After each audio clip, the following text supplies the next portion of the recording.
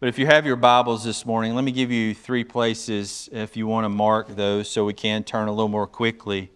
The first of those places is Romans chapter 8. That's actually where we'll wind up this morning. After you've turned to Romans chapter 8, I did mention Jeremiah 31. You can mark that there, and then ultimately Genesis chapter 9 is where we'll start this morning.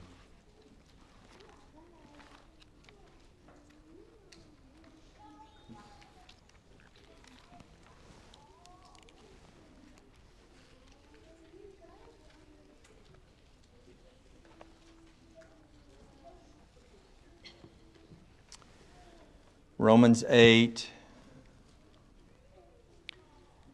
and then Genesis chapter 9 is where we'll begin this morning.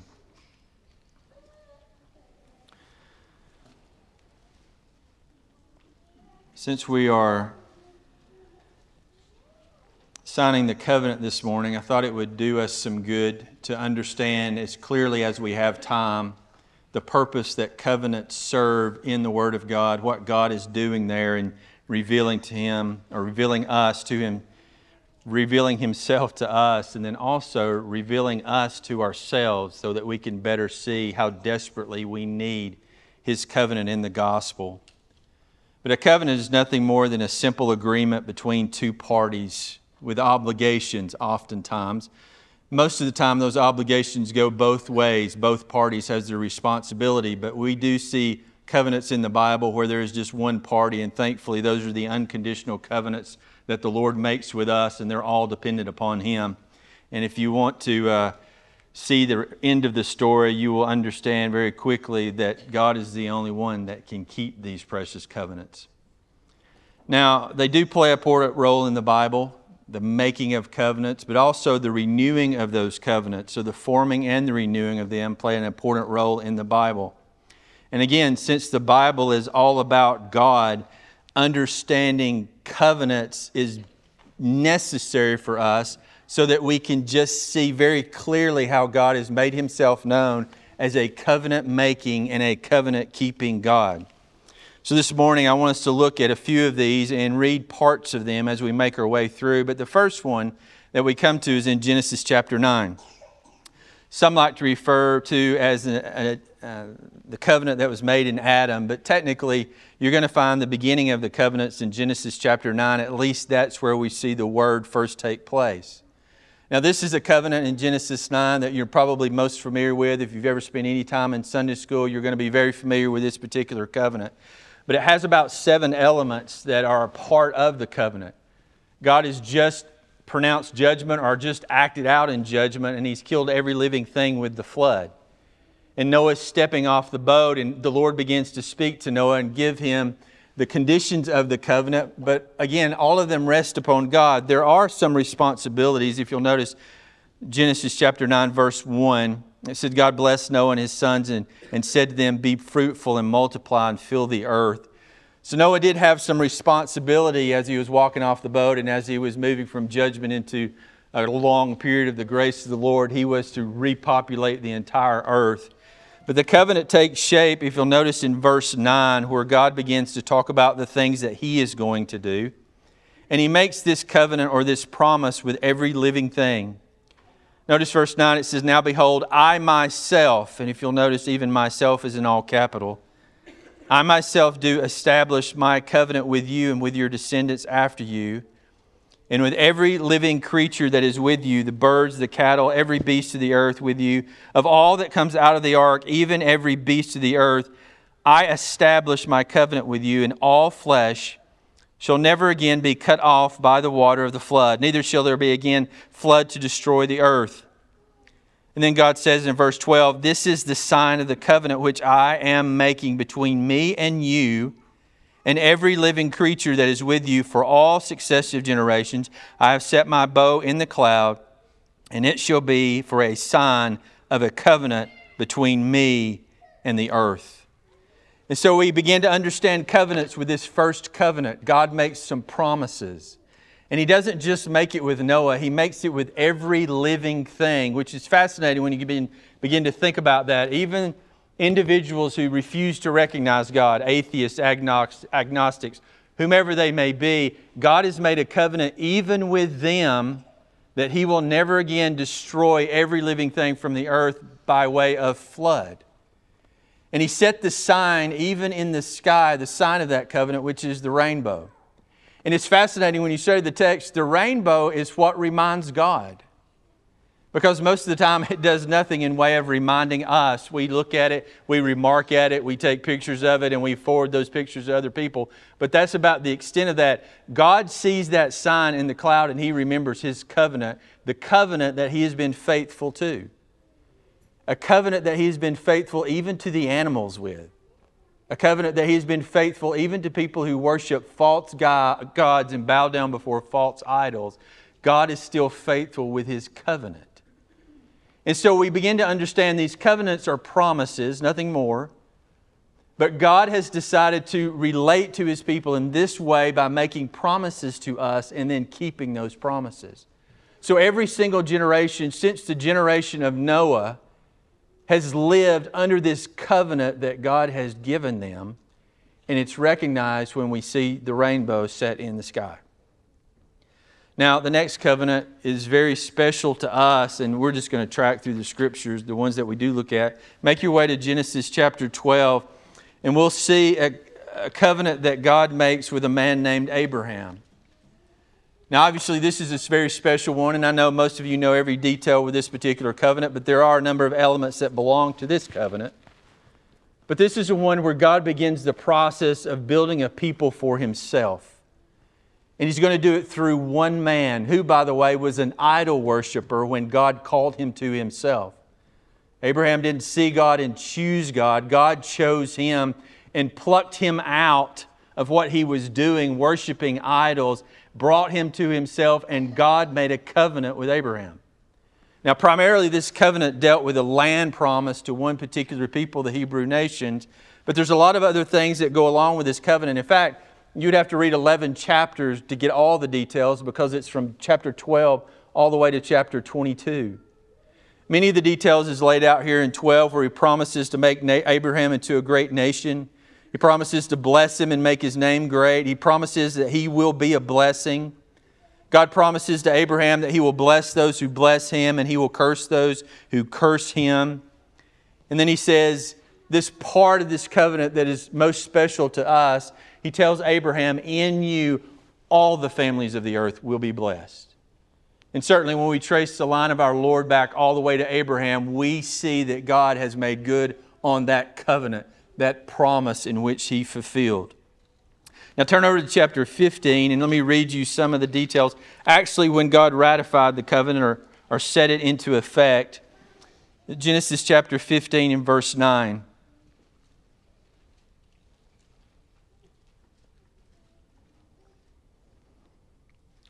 So the Lord, He said to Abraham, bring me a 3-year-old heifer, a 3-year-old female goat, a 3-year-old ram, and a turtle dove, and a young pigeon. Then Abraham brought all these to him, and he cut them in two, and laid each half opposite the other, but he did not cut the birds. The birds of prey came down upon the carcasses. Abram drove them away. The sun was going down. A deep sleep fell upon Abram. Behold, terror and great darkness fell upon him. God said to Abram, know for certain that your descendants will be strangers in a land that is not theirs, where they will be enslaved and oppressed for 400 years. But I will judge the nation whom they will serve, and afterward they will come out with many possessions. As for you, you shall go to your fathers in peace, and you will be buried at a good old age.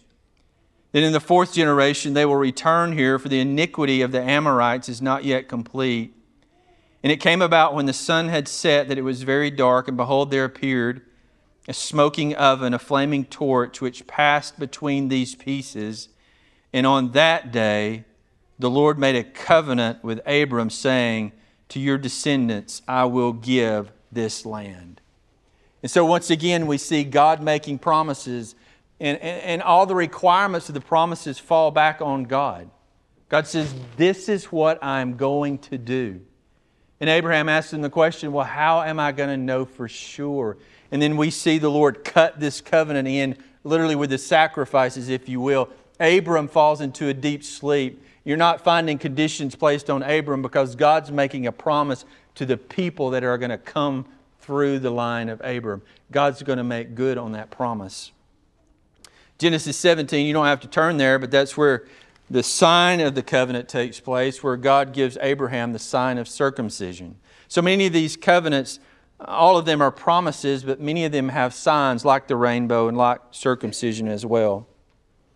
But now in the promise of fulfilling the Abrahamic covenant and bringing the physical descendants of Abraham, the Hebrews, into the promised land, God institutes another covenant after He rescued His people from Egypt. And we understand this as the Mosaic covenant, or if you like, the law. God has already brought them out. They're in the region of Horeb. He brings them to the foot of Mount Sinai, and He gives them what is one of the most important covenants that you're going to find in the pages of Scripture. This covenant that we see that God gives to Moses is important. It's important second only to the covenant that we have in the gospel.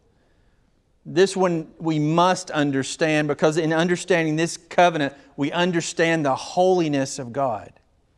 So if you have your Bible, turn with me to Exodus chapter 19, and let's see just a little bit of how this forms out.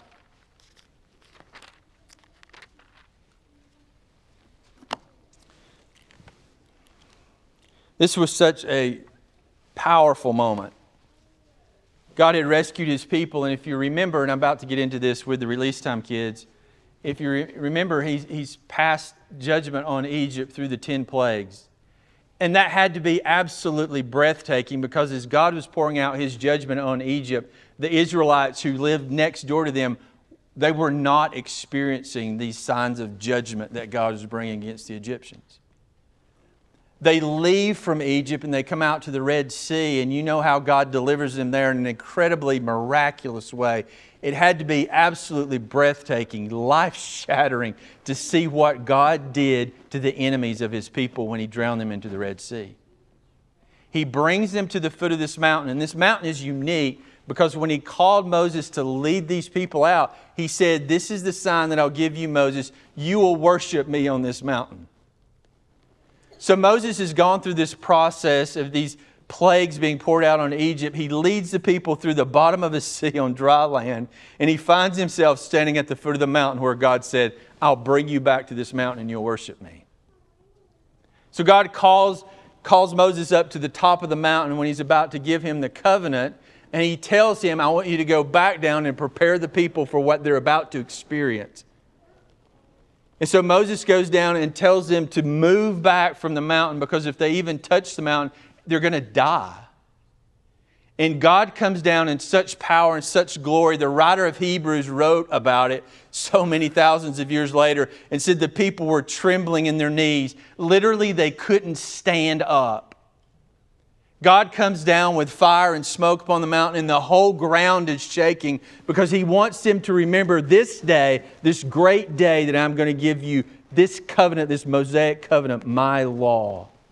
Everything God did, He wanted the people to understand His awesomeness, His power, and how He was bringing them into a relationship with God. And no other man had had that before save Adam. This was a tremendous moment. Let me read to you just a few of the details in verse 5. It says, "Now then, if you will indeed obey My voice," God says to Moses, "and keep My covenant, then you shall be My own possession among all the peoples, for all the earth is Mine. But you shall be to Me a kingdom of priests and a holy nation. These are the words that you shall speak to the sons of Israel." So Moses came down, he called the elders of the people, and he set before them all the words which the Lord God had commanded him. And notice verse 8. "All the people answered together and said, 'All that the Lord has spoken we will do.' And Moses brought back the words of the people to the Lord." So Moses goes back up to the mountain. He's done everything that God has told him to do. And he tells the Lord this: "They said they're going to do it all, Lord." And I'm sure there was a smile on Moses' face, because he wanted to deliver his people from Egypt. And if you remember, 40 years earlier, he had tried to do that in the strength of his own hands. He killed a man and buried him in the sand. Remember? God sends him out to the desert for 40 years to learn how to shepherd a group of people. He comes back and God gives him power, right? And pours out those plagues on the Egyptians until finally they force them out, giving them all their possessions. Moses marches them across the sea, and again he comes to this mountain. He goes up to the mountain into the presence of God. God says, I'm going to give you my covenant, which in the shortened form, the abbreviated form is what? The 10 Commandments. So Moses goes marching down that mountain. He lays these out, or some of these. He's about to get a great deal more, but he lays these out before the people. I'm about to go back up and just receive the whole law from God. And God wants you to commit yourself to keeping this covenant with Him. All the people shout, we will, we will. Up the mountain goes the preacher with a big smile on his face. God, they're going to do it. God, they're going to do it. And while he's up there receiving the rest of the laws and the commandments, what takes place? They take their jewelry off. They hand it to Aaron the priest.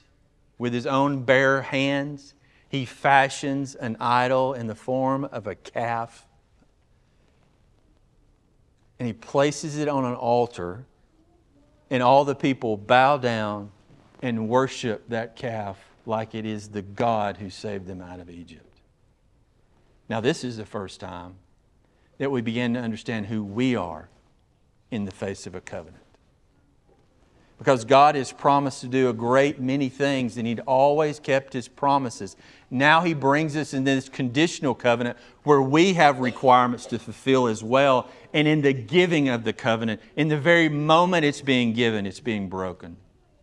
To liken that to a wedding ceremony, in the moment you're saying, I do, you're lusting after another woman in the same room, if you want to catch a glimpse of what that must have been like. Spiritual adultery unknown until now. In the giving of the covenant was the breaking of the covenant. And if you ever wonder why God was giving this covenant, it was very important. In fact, He goes into many places where He describes for them. But God was holy. And to enter into a relationship with God, you and I had to be holy too. And so God gives them the law, gives them all these requirements in order that they might be holy and have a unique relationship with God that no other nation was going to experience. Now, the wonderful thing about God is not only is He a covenant making and a covenant keeping God, but He's also a God of grace. So I want you to see some times where the covenant was renewed. Turn with me to the book of Deuteronomy. Genesis, Exodus, Leviticus, Numbers, Deuteronomy. Turn to Deuteronomy chapter 29.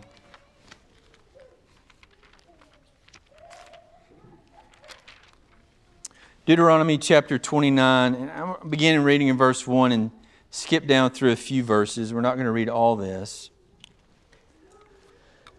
But this is a special time because we're at the end of 40 years. Moses has been faithful to lead the nation of Israel through the desert for 40 years. He can't go into the promised land because he himself has broken the covenant. But nonetheless, God gives him the opportunity to preach and speak to the people about the Word of God and encourage them in the ways of God before God takes him home, right? So they're just a few days' walk from the promised land, and you get to Deuteronomy 29. It's some of the last words that Moses speaks to his people, but he wants to renew them to this covenant. Deuteronomy 29 verse 1, these are the words of the covenant which the Lord commanded Moses to make with the sons of Israel in the land of Moab, besides the covenant which He had made with them at Horeb. And so Moses summoned all of Israel and said to them, you have seen all that the Lord did before your eyes in the land of Egypt to Pharaoh and his servants and all his land, the great trials which your eyes have seen and those great signs and wonders. Look down in verse 5. I've led you for 40 years in the wilderness. Your clothes have not worn out. Your sandal has not worn out on your foot. And so Moses is bringing them back to reminding them of what God initially laid out when He called them to be Himself. And He's saying, don't forget, for 40 years I've kept my end of this covenant. But for 40 years, you've never kept this covenant. Now, God is about to fulfill even more of this covenant because He's about to take you into the promised land. He's going to give you this great and glorious land. God is still making good on His promises. And Moses is like, can we please make good on our end of this covenant? We are about to walk into the promised land, into the blessing of the hand of God. Can we please remember, look at your body, Moses says. Those are the same clothes you've had on for the last 40 years. They're not worn out. You've worn them every day. Look at your feet. You've had those sandals for 40 years. Look at the bottom of them. They're not worn out.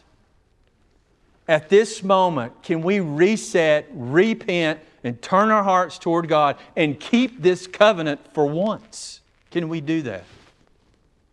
Well, I know you know the end of the story. I can't be too dramatic. Look at verse 9. Deuteronomy 29, verse 9. So Moses says, so keep the words of this covenant to do them, that you may prosper in all that you do. You stand here, all of you, before the Lord your God, your chief, your tribes, your elders, your officers, even all the men. Notice verse 11, your little ones, they had babies on their hips, your wives, the alien who's within your camp, the one who chops your wood, to the one who draws your water, that you may enter into the covenant with the Lord your God and into His oath, which the Lord your God is making with you today, in order that He may establish you today as His people and that He may be your God. So Moses made it as clear as possible. And there was not one single soul that was not there that did not hear.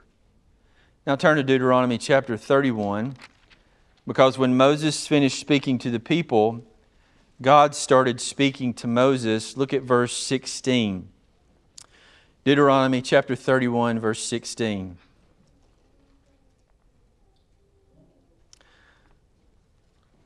The Lord said to Moses, behold, you're about to lie down with your fathers, and this people will arise, play the harlot with the strange gods of the land into the midst of which they are going.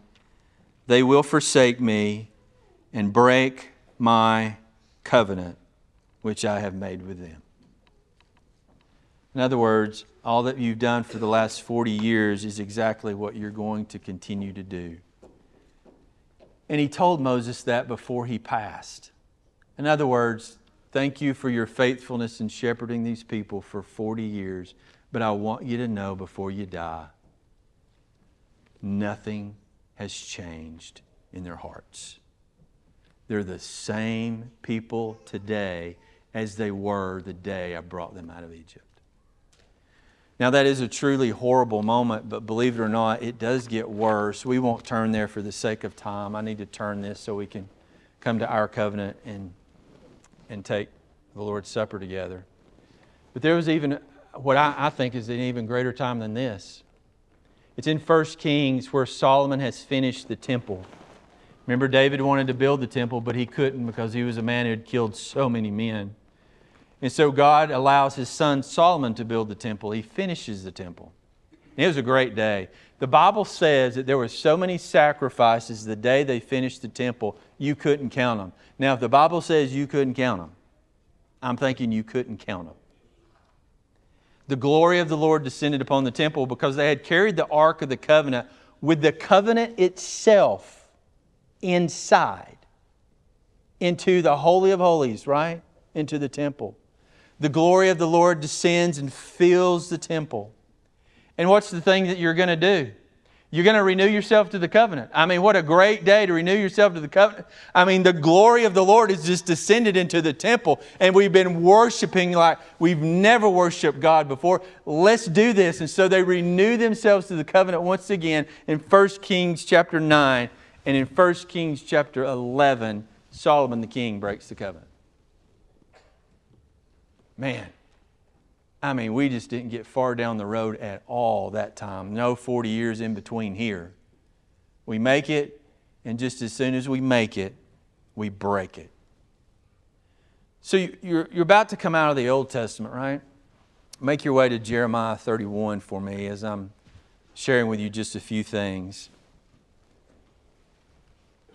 As you're making your way out of the Old Testament, all of a sudden, because God has chosen to speak to His people and work among His people with covenants, you begin to realize something. Covenants do a remarkable job of teaching us what God is like. He's an absolutely amazing God who keeps His word without fault. There's nothing that we do that hinders God from keeping His covenants. He is a covenant-making, covenant-keeping God without fail. And also by this time, we also understand something about ourselves. We couldn't keep a covenant to save our life. In fact, many died in that desert because they couldn't keep a covenant to save their life. You'd think if your life depended on it, physical life, you could keep a covenant. But even in spite of the judgments that God told them He would bring upon them, if they did not repent and return, we continued in our way. And so those are the two things that you come out with. I understand who God is and I understand who we are, but you also come out with the understanding of this as we roll out of the Old Testament into the New. God, you're going to have to do something else because we cannot be saved by our own efforts, our own works, or our own word. My goodness, we can't even be saved by our own word. I can't give God a word and keep it long enough to be accepted by Him. And so we have this dying need in our own hearts. God, please do something on our behalf. We are an absolutely spineless, weak people. And so He gives us this promise in Jeremiah 31, the same promise that I read to you this morning, but let me read it again because I want it to be fresh on your minds. Jeremiah 31, the Lord gives us another promise. He says, "Behold, the days are coming, declares the Lord, when I will make a new covenant with the house of Israel and the house of Judah, not like the covenant which I made with their fathers in the day that I took them by the hand to bring them out of the land of Egypt, my covenant which they broke, although I was a husband to them, declares the Lord. But this is the covenant which I will make with the house of Israel after those days, declared the Lord. I will put my law within them, and on their heart I will write it. I will be their God. They will be my people. They will not teach again each man his neighbor, saying, know the Lord, for they will all know me, from the least of them to the greatest of them, declares the Lord. For I will forgive their iniquity, and their sin I will remember no more." And all of a sudden we have hope. All of a sudden the very thing that we could not do, God says, I'll do for you. And so God sends a man who can finally keep a covenant. And He sends that man who's His own Son, who comes and keeps the covenant of God perfectly in every way. He is the true Israel. He is the true Son of Man. He is the true Son of God. And He comes forward as a covenant-keeping man. And God says, I'm going to let Him be your representative. I'm going to let Him do this for you because you cannot keep a covenant to save your life. But not only does the Lord Jesus come and keep the covenant for us, but the Lord Jesus comes also as a sacrifice to pay for our guilt in our covenant-breaking ways. All the guilt that we had incurred in breaking covenant, after law, after regulation, after commandment, Jesus Christ dies on the cross to pay for all that we have failed to do. You see how great of a news this is in Jeremiah 31? God wrote hope into our history. And it says, I'm going to do this on your behalf. And so you don't have to turn there, but when we come to Romans 8, you can if you marked it, but Romans 8, chapter 1, listen to these words where Paul writes, "Therefore there is now no condemnation for those who are in Christ Jesus. For the law of the Spirit of life in Christ Jesus has set you free from the law of sin and death. For what the law could not do, weak as it was through the flesh, God did. sending His own Son in the likeness of sinful flesh as a sin offering, He condemned sin in the flesh so that the requirement of the law might be fulfilled in us. That's some of the greatest news you're going to find in the Bible.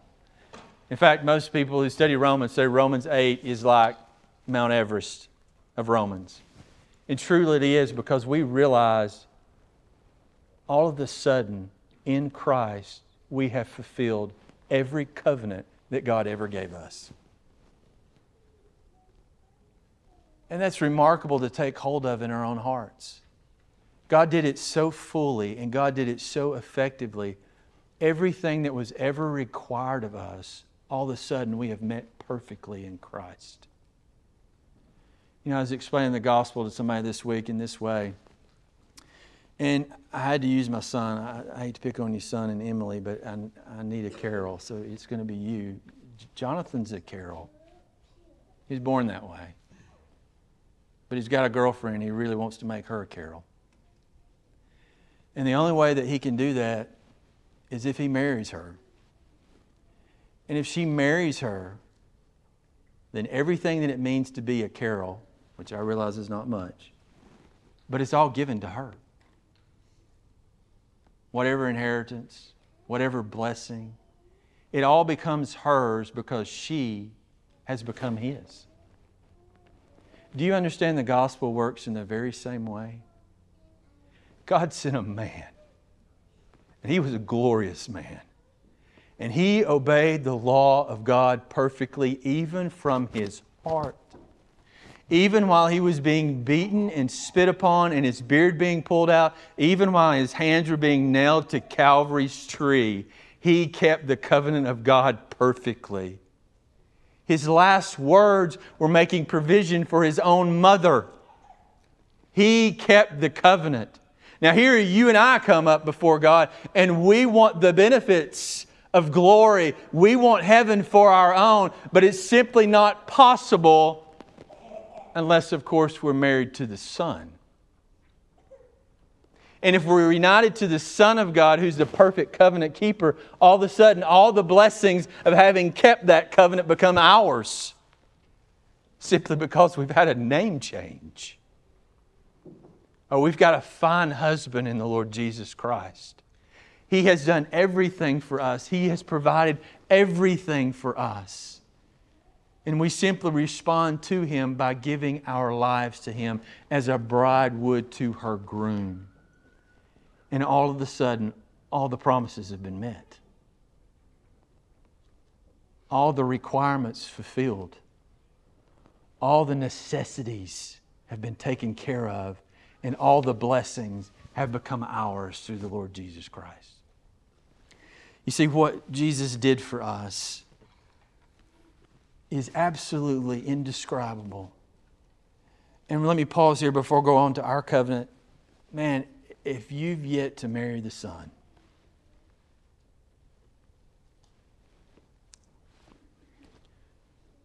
I don't have the words to describe how good and glorious He is. But He is good and glorious. He is the finest groom, the most perfect husband you could ever possibly imagine. He's never failed. He's never broken a promise. He's never turned back to His own ways. He's always loved. He's always sacrificed. And He's always served you as a good husband. He even gave His life for you. And we husbands say that, don't we? But we've never had to. Oh, I'd give my life for my bride. He already has. He already has. And if you would but give your life to Him, oh, what life, true life, you would enjoy for the rest of eternity. Now, what about this business of our covenant? Do we even need it? I mean, you think about the gospel and you go, why do we need this? Let me remind you of one thing that Rob said last week. We still follow covenants. Even though we've been given the greatest covenant in Christ and that covenant has been fulfilled on our behalf, we still follow covenant. Well, if you've ever been married, you do realize you've made a covenant. You as a failing sinner have made a covenant with another failing sinner. And if you understand the potential of that, you find yourself on your knees often praying for the grace to be faithful in that covenant every day. You should. So covenants are still a part of our life. But I think it's good and necessary for us to do what we do because I think it's a proper response to God. You see, we grow cold in our worship of God. We grow cold in our service to God. And it's good to be reminded once again, just like Moses brought out all the people before they went into the Promised Land and says, hey, let me remind you of how good God is and how faithful God is. I spent the first Sunday of this year preaching to you how good and faithful our God is. And I think it's good for you to be reminded of that because I know your hearts. I know you'll grow cold toward worship. You'll grow cold toward coming to church and worshiping God corporately. And why we would ever do that, I don't know, but it happens to us all. You'll grow cold in your service to God. How could you not serve a God who has so gloriously served you, yet we will? And so I think it's a good reminder that we covenant together to come along each other and encourage each other in the worship and service of God. Not only in the worship and service of God, but I'll tell you something else you'll grow cold toward, and that's toward one another. I'd love to spend another hour with you, and I'm not going to. I've probably got it in my notes, but I'm simply not going to. But I know that you'll grow cold in your love for one another. So many people don't understand church.